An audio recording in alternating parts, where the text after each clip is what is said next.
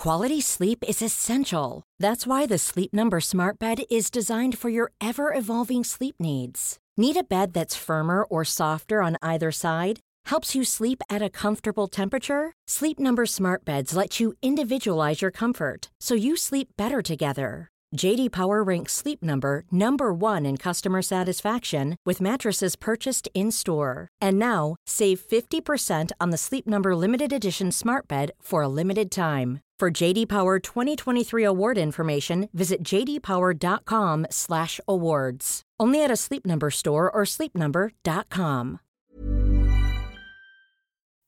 Living Room Logic.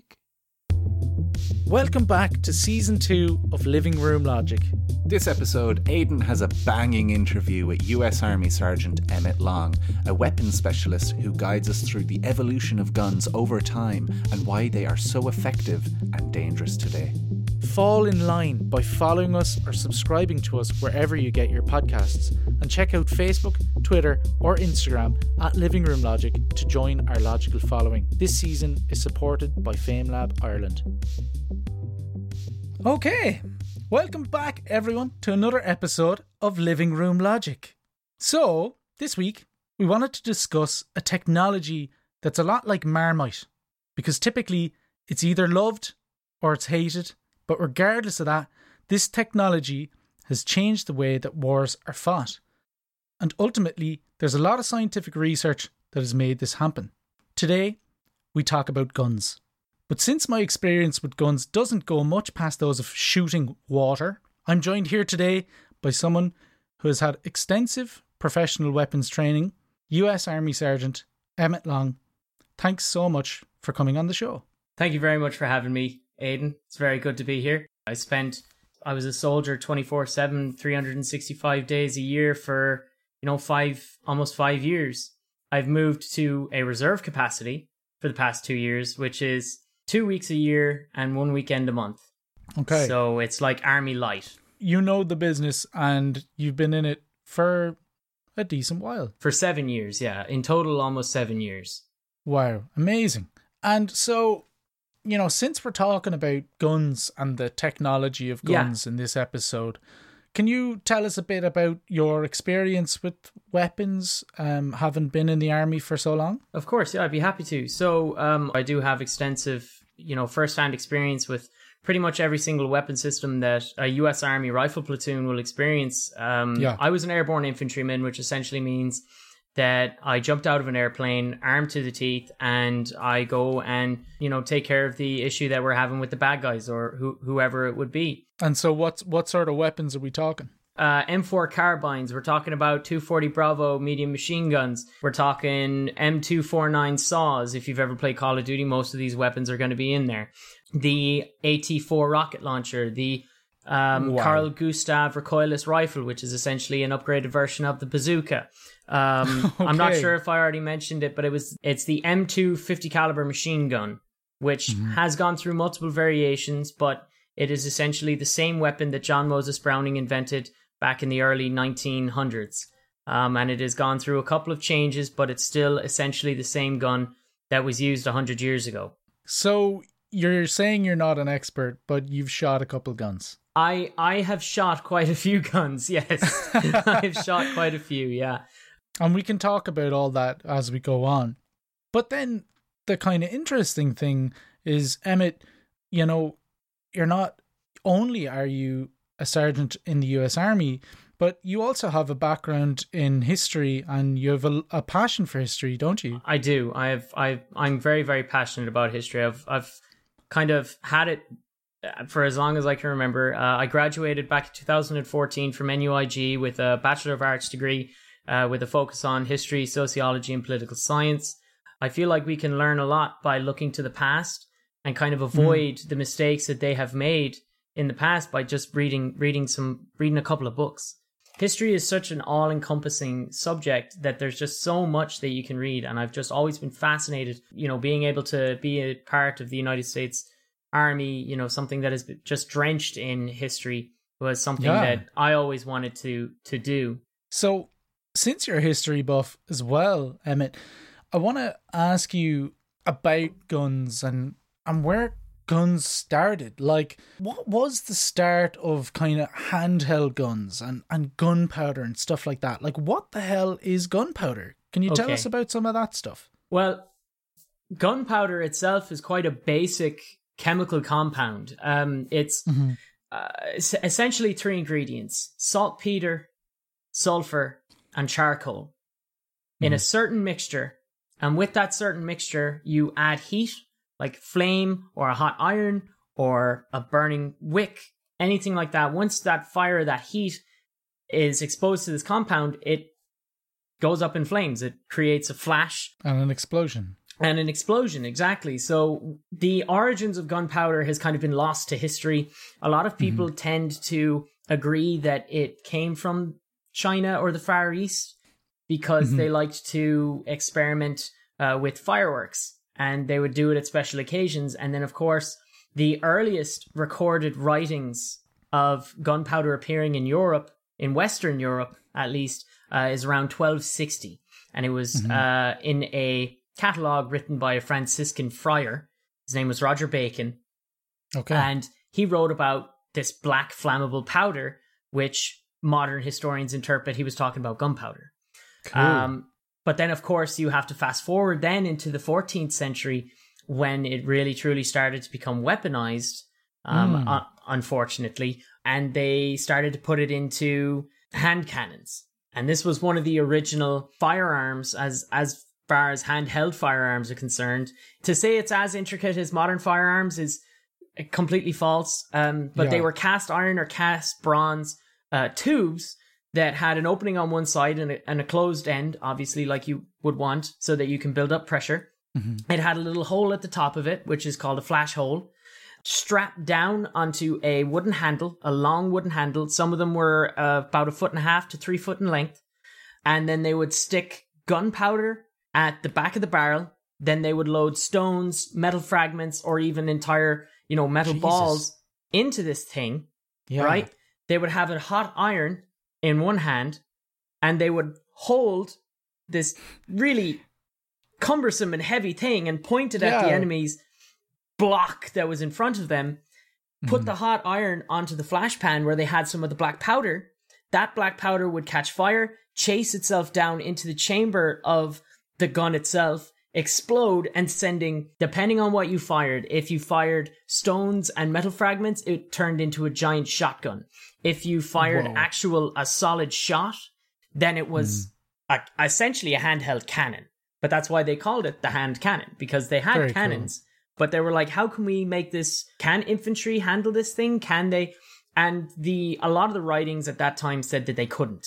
It was actually just as dangerous for the users as it was for the people in front of it. And this was, in the 14th century. And then, of course, you move on then into, the 15th century, and you start seeing a lot more tinkering with it. And then the Germans came up with an idea of sticking it on a hook.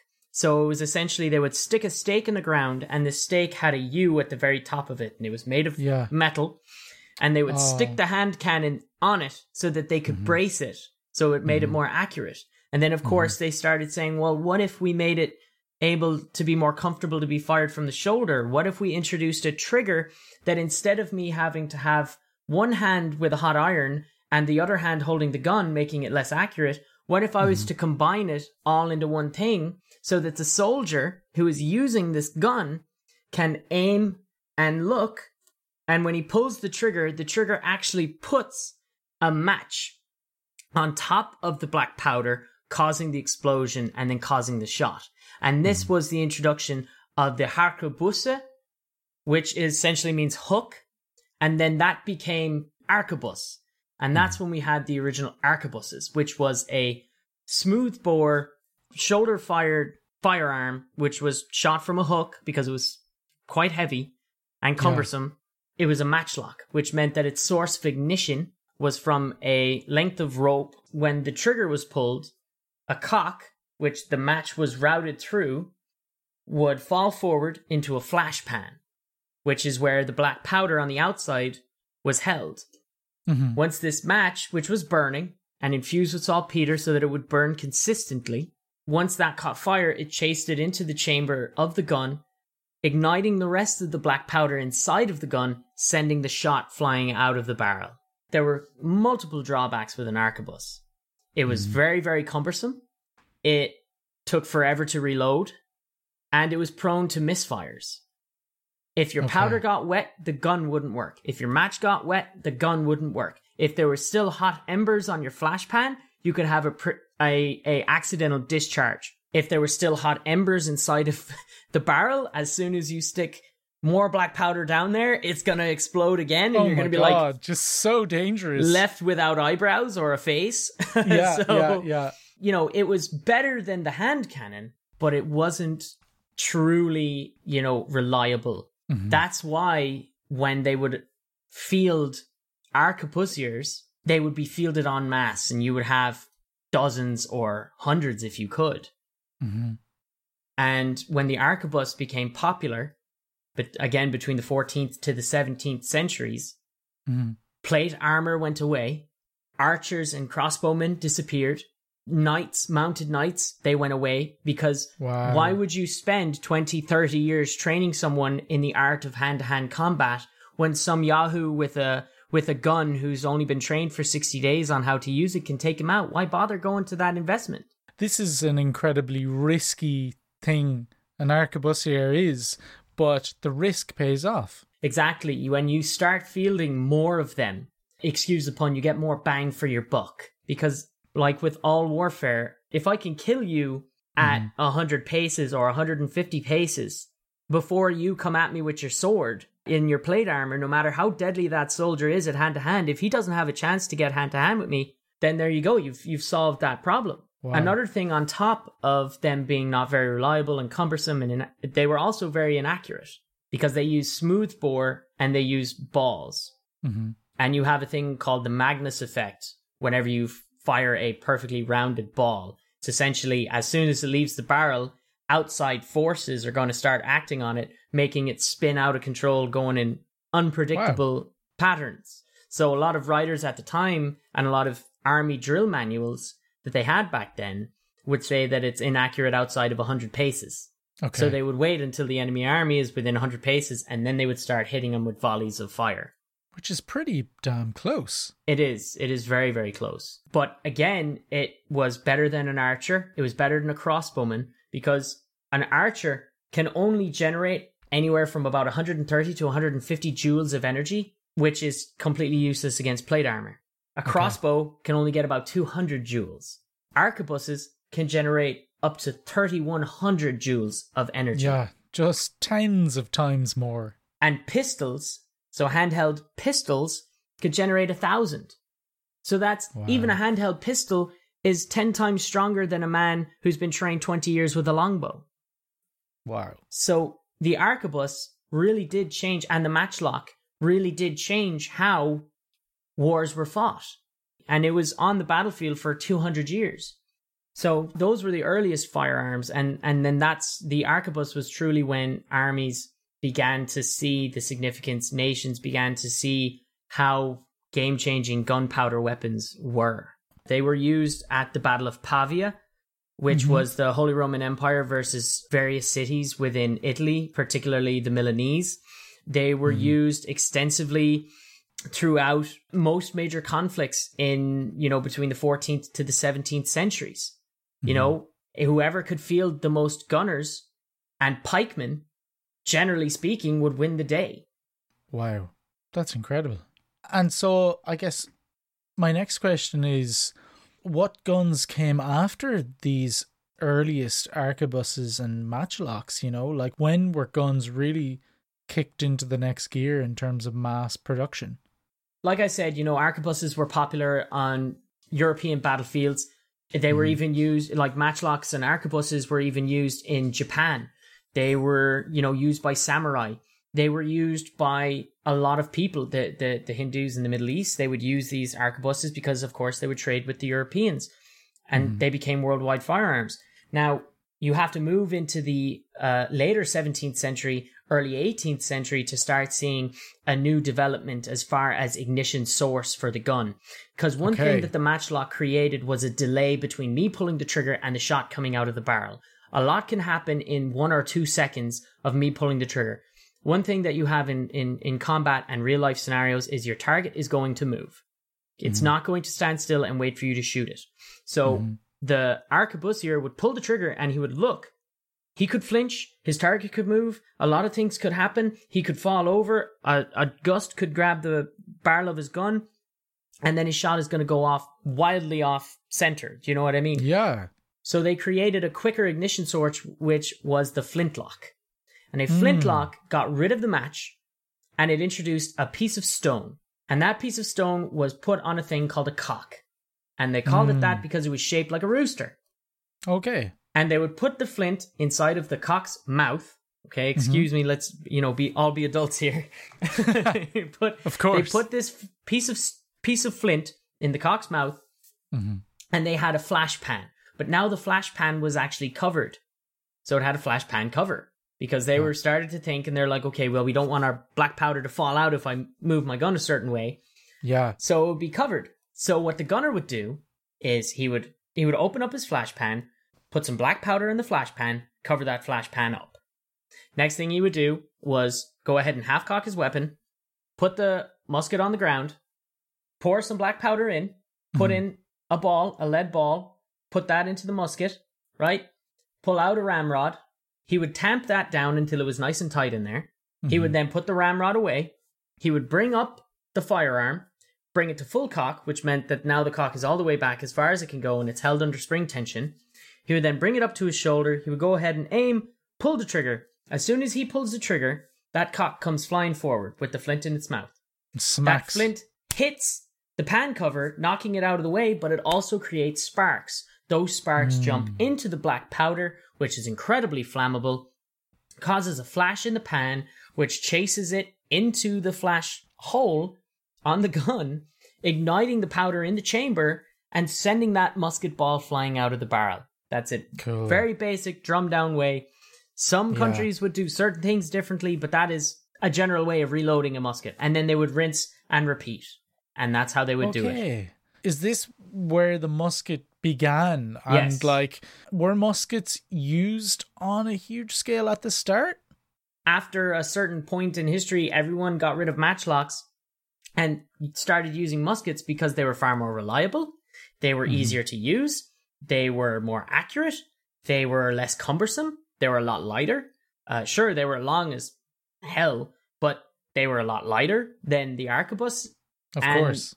And the matchlock. It eventually took over, and then you start seeing them. Like, for anyone who doesn't know what a musket is, go ahead and watch Pirates of the Caribbean. Those are going to be, muskets. And you also had flintlock pistols. So you had flintlock muskets and flintlock pistols. It's got a trigger, you click it and it smacks it. Exactly. And it makes a poof. Smacks it, makes a lot of smoke, a lot of noise, and it looks really, really cool. Exactly, right?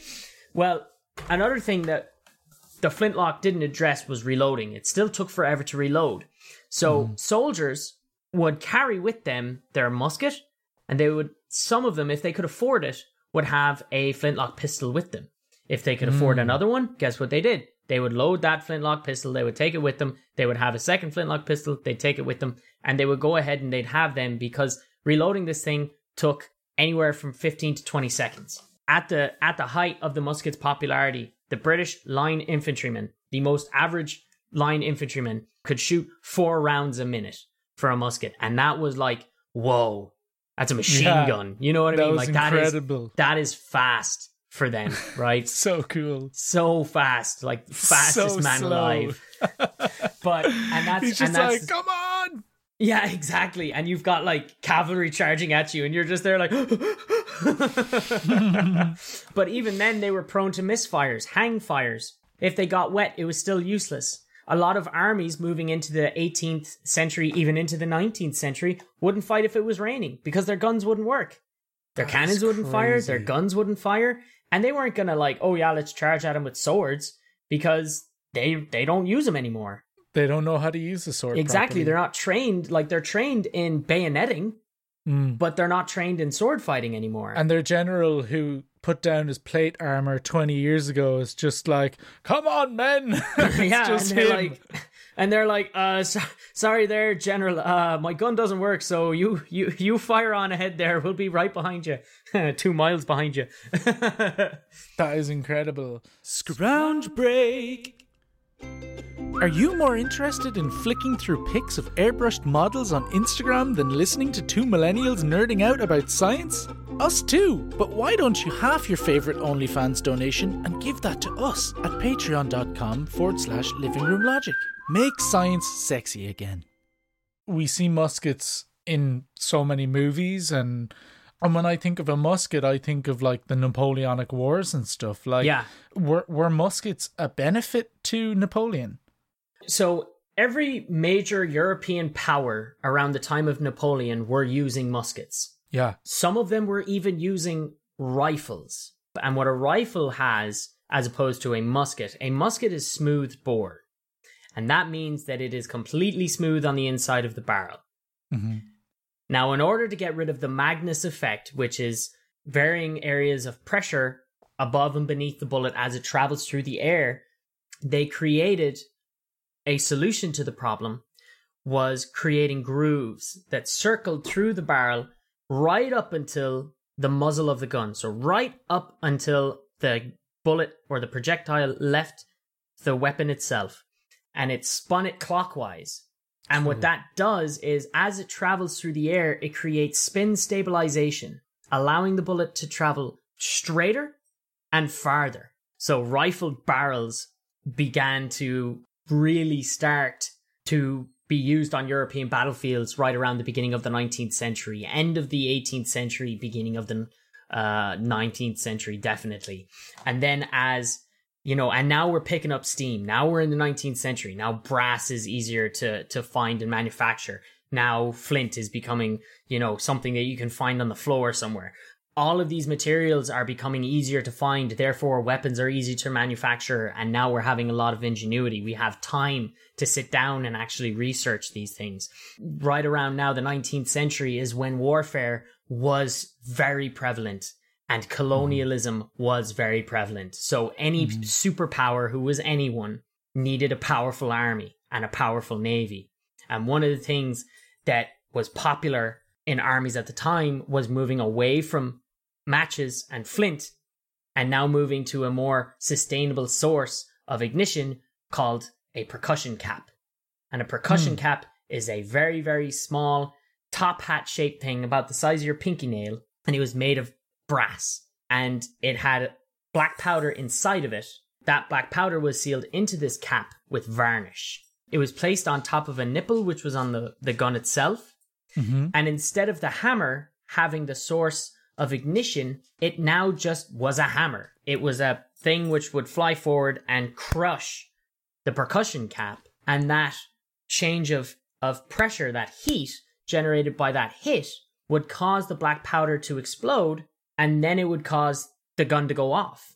And this became far more reliable. And the other thing is that it became more weather resistant because you no longer had exposed powder. Right around the time of the flintlock became more and more popular, they also started to experiment with cartridges. Mm-hmm. The original cartridges were made of paper. Okay?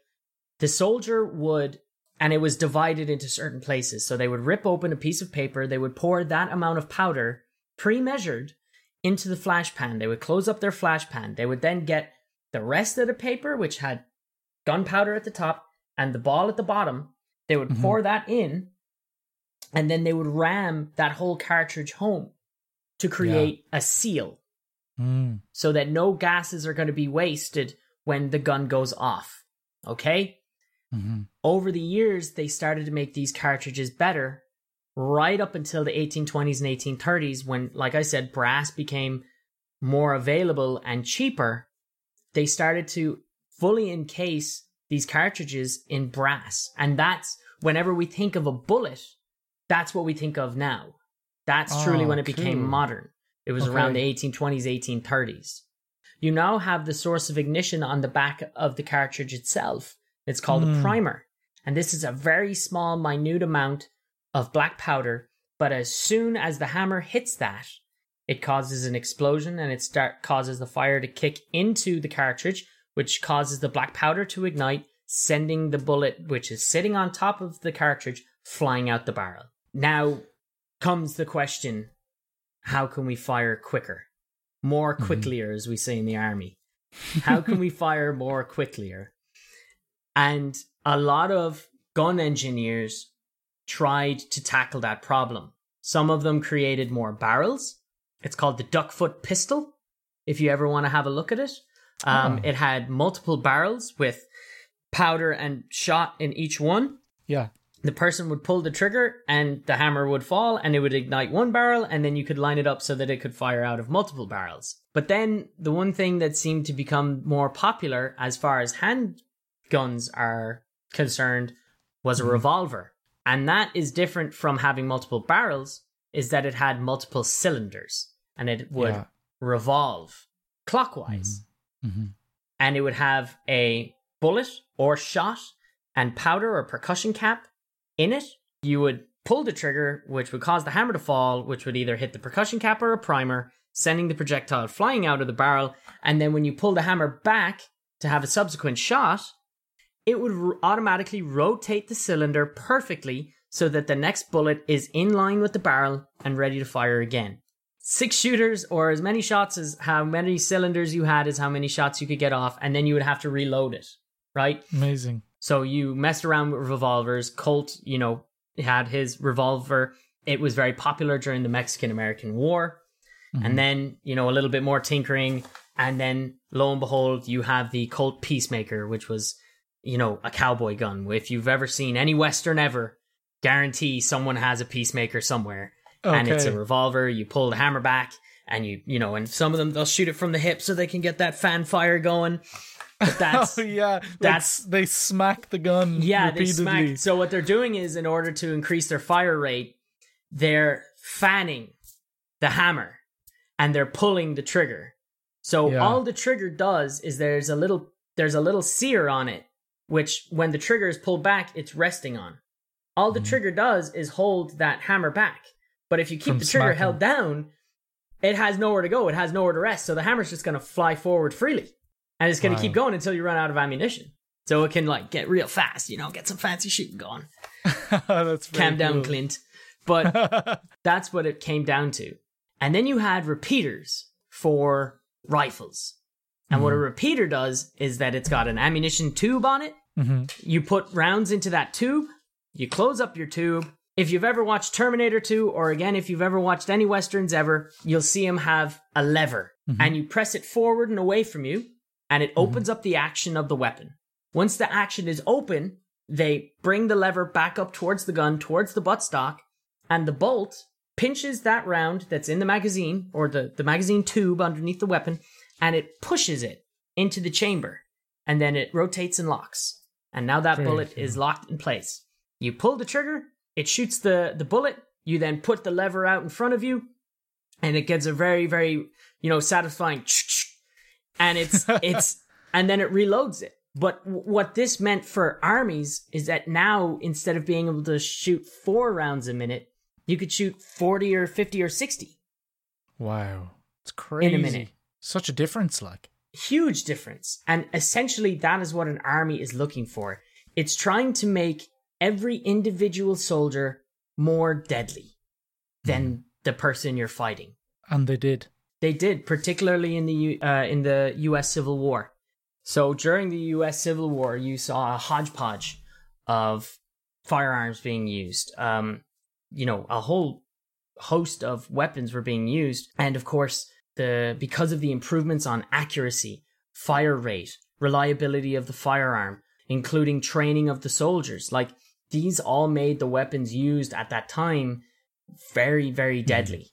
And of course, during one of the opening battles of the U.S. Civil War, the Battle of Bull Run, or the First Battle of Manassas, as it's known by the Confederates, you actually had people, normal civilians, higher class civilians, getting in their horse and cart, taking the family out for a day because they heard that the Union Army was going to be having a fight with the Confederates. That's crazy. In the area. They actually hopped in the horse and cart, drove down to Manassas drove down to Virginia because Washington, D.C. isn't that far from where it happened.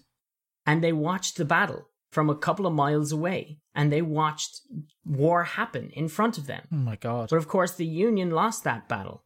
So now you have the Union in a full retreat running towards the civilians. The civilians were absolutely appalled at what they saw. And not only were normal, civilians there, but reporters were there, senators were there, congressmen and women. They were appalled at what they saw. Because it was their first taste of war for a lot of them. Because they didn't have TV or radio. They didn't have anything that we have. And they weren't necessarily as jaded as we are as a society now to violence. And this was like their first taste. And they always heard that war was something to be proud of, that war was something beautiful and heroic and, made men out of boys and all this stuff. And you do it for king and country and whatever. But these people experiencing it firsthand, they were disgusted and appalled by it. They finally saw the reality of it. Yeah, they finally saw the realities of war and what these weapons had created, which was a killing field. Wow. And you had multiple slaughters during the US Civil War. Hundreds of thousands of men died. War's hell and war's awful. And they weren't ready for it. So when the civilians started to run away, the roads became choked. Ambulances, which were coming in to pick up the Union wounded, they weren't able to either get in or get out because the civilians were clogging up the road. And you had congressmen and senators who were grabbing rifles and pointing them at retreating Union soldiers saying, get back in line and go and fight those Rebs. It was complete chaos. Goodness. Complete chaos. You even had people who were selling food. Like, get your corn dogs. It was like going to watch a rugby match or going to watch a football game. But little did they know that the guns that had been produced up until now are bloody effective. They were incredibly effective. They did very well. And so you said yourself that, Murphy's Law starts to kick in and the technology of weapons starts to skyrocket on this exponential trajectory. Yep. And it really kind of brings us right up until modern weapons. And I'm really interested to ask you about modern weapons and your personal experience using them. Like, what makes modern guns so effective, and has this changed the way wars are fought today? I have to speak about this in the context of history, right? So World War I saw far more accurate artillery being used. It saw the introduction of airplanes in combat. It saw the implementation of machine guns, of bolt-action rifles, self-loading rifles. You had all of these new fangled weapons which allowed soldiers to have a much higher rate of fire, even on an individual basis. Like a bolt action completely outclasses anything that had come before. But the problem is that the Germans had them too. Everyone had them. And of course, machine guns. Everyone had those too. Artillery. Everyone had those too. One thing that the British implemented in 1916 was the tank. But before long, they were not very useful. You know what I mean? So moving forward then into World War II, you start seeing war become decentralized. And it's no longer, up to the generals and the lieutenants. It's actually the soldiers on the ground, the squad leader. Everybody knows the battle plan. Everybody knows their objective. Everybody knows where they're supposed to be going. Everybody is in on the plan. And prior to that, in like the colonial times, like during the American War of Independence, the French Revolution, Napoleonic era, only really the commanders knew what was going on. But then, of course, during the First World War, they said, this is stupid. What if the general gets killed? Because now the weapons are actually so much more accurate that I can see what the general is wearing, because their uniforms back then were incredibly ornate. And if you were a general, you were wearing the biggest hat, you had the biggest epaulets on your shoulder, you had ribbons and gold and everything, and you stuck out like a sore thumb. Oh my God. Me as a dude with a rifle, as a sniper, I can go ahead and I can pick you out, and I'm like, right lads, I'm going to kill that fella. And then the battle's and you kill over. him. Exactly, you've cut the head off the snake. And now the entire army has no clue what it's doing. And when you have a directionless army, you have chaos. And you can win just by shooting one man, killing one man, or two, or three. So you actually see a shift from command, and they're saying, you know what? The soldiers need to know what we're doing. And you see that happen in the First World War. You see that happen in the Second World War. You see it happen in Korea, Vietnam, and every conflict since. Whenever we went into a mission, we knew exactly where we were supposed to be. We knew exactly what we were supposed to do. We knew exactly how long we were going to be there for. We knew everything. Going into this plan, everybody knew the plan. I failed to mention at the beginning, I served a tour of duty over in Afghanistan from 2017 to 2018. Whenever we did anything, it was planned. Every single thing was planned. Yeah. You wouldn't go and take a piss without a plan. Amazing. So, you know, that's one thing that made armies more successful. Not just the technology, but the training and the way how people saw a battlefield. At the beginning of the 20th century, weapons design took off. It absolutely took off at an exponential rate that had never been seen in human history right up until that time. I mean, even in World War II, you had the nuclear bomb. They were taking a hard look at absolutely everything and trying to make it better. Nowadays, the M4, which is the weapon that I used, has a rate of fire between 700 to 950 rounds a minute, and it's accurate up to 600 meters. Yeah. Like, that's pretty incredible. You know, put that up against your man with the matchlock or the arquebus. So we always used to debate this in the army. Like, if we were ever to be transported back in time, could an infantry platoon take over the world? I absolutely believe they could. An infantry platoon armed with just bare basic what they would go to war with, we could probably destroy an entire army of men. Yeah. Just 50 guys armed with machine guns, automatic rifles, grenades, rocket launchers, mortars, all of that. Take away our support, but give us our basic weapons, we could easily take out an entire army. I mean, every single soldier, when we were over in Afghanistan, if you were a rifleman, you carried 210 rounds on you. You carried 7 magazines. Yeah. Making you incredibly effective. And the machine guns, our machine guns, the 240 Bravo, we would carry 1,500 rounds with that sucker. And a 249 gunner would carry about 700 or 1,000 rounds. That's a lot of firepower. And so for one of the last questions I want to ask you, Emmett, you talked about this decentralization of warfare. And can you maybe give us an example, if you're comfortable with it? If you're not, that's absolutely fine. Yeah. But if you are comfortable with it, could you give us an example of when you really felt like it was decentralized in your own experience in Afghanistan? Yeah, so when we deployed to Afghanistan, Battalion went to a place called Bagram. And we were with Battalion for a little bit, and then we got forward stationed to a place called Kunduz. And we hung out in Kunduz for about 2 or 3 months. And when we were in Kunduz, we were completely isolated. We were with the Germans. We were, running safety missions and, doing security and hanging out, waiting for, certain special people to need our help and things like that. But we were essentially on our own. We were out there with the Germans.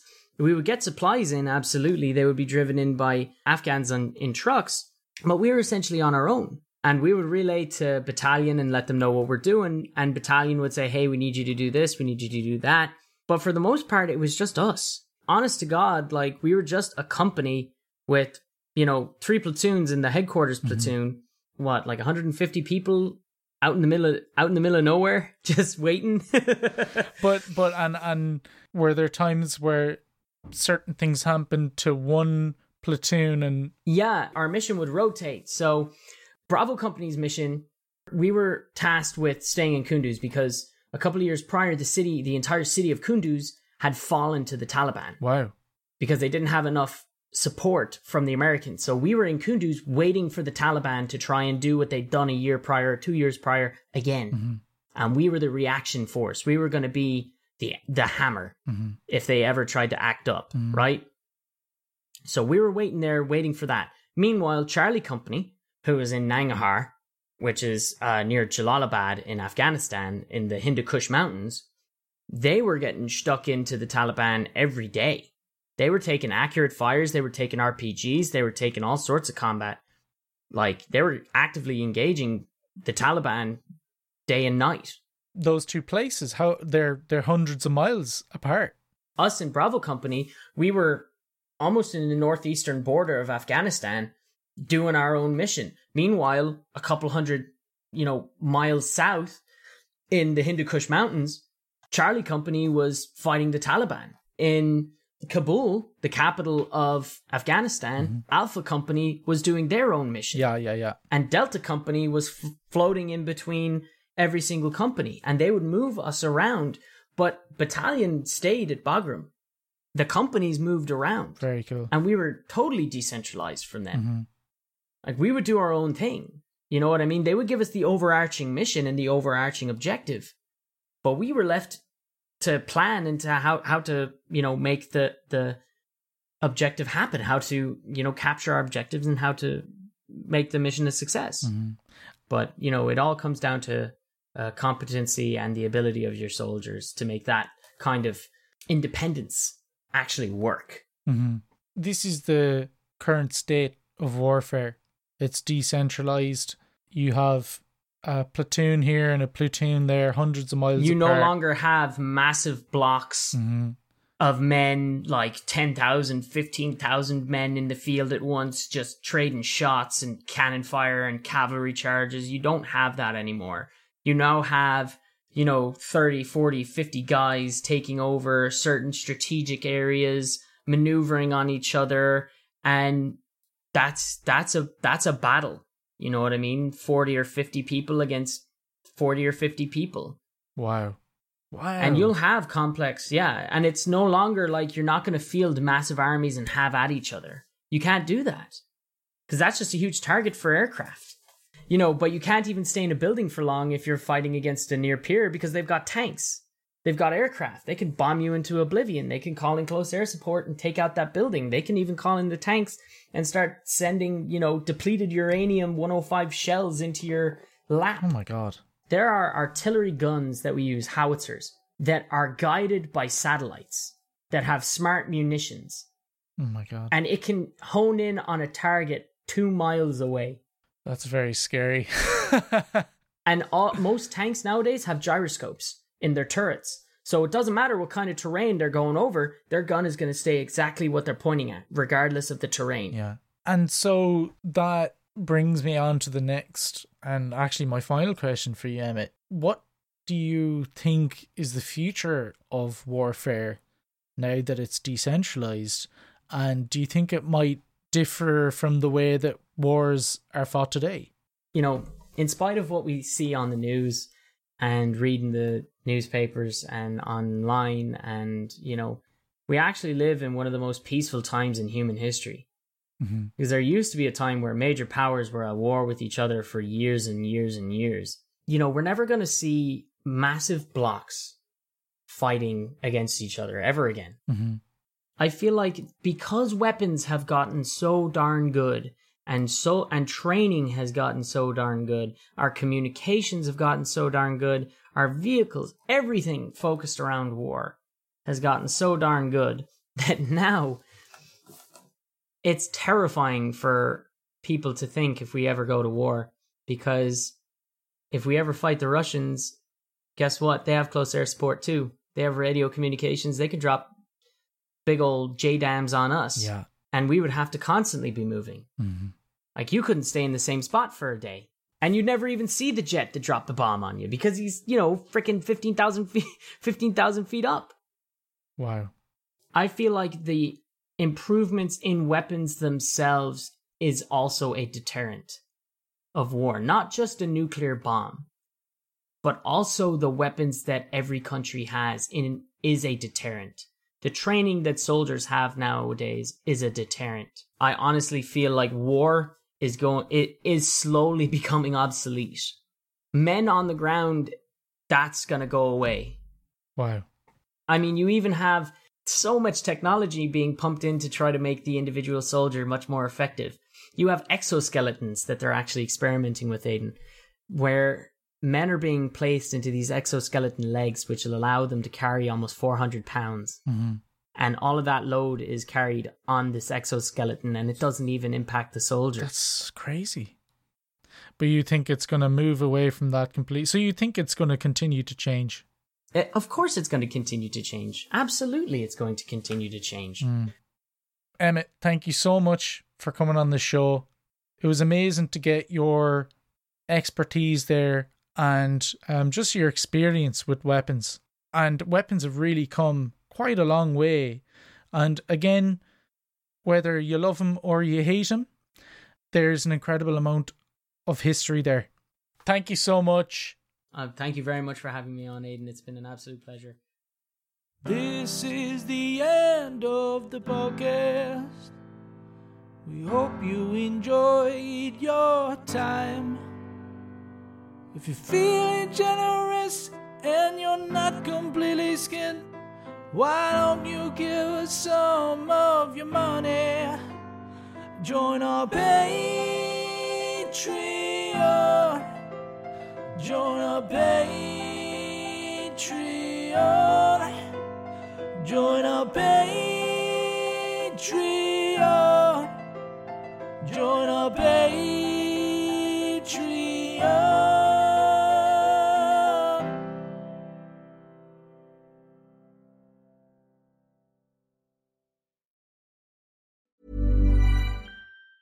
Ever catch yourself eating the same flavorless dinner 3 days in a row?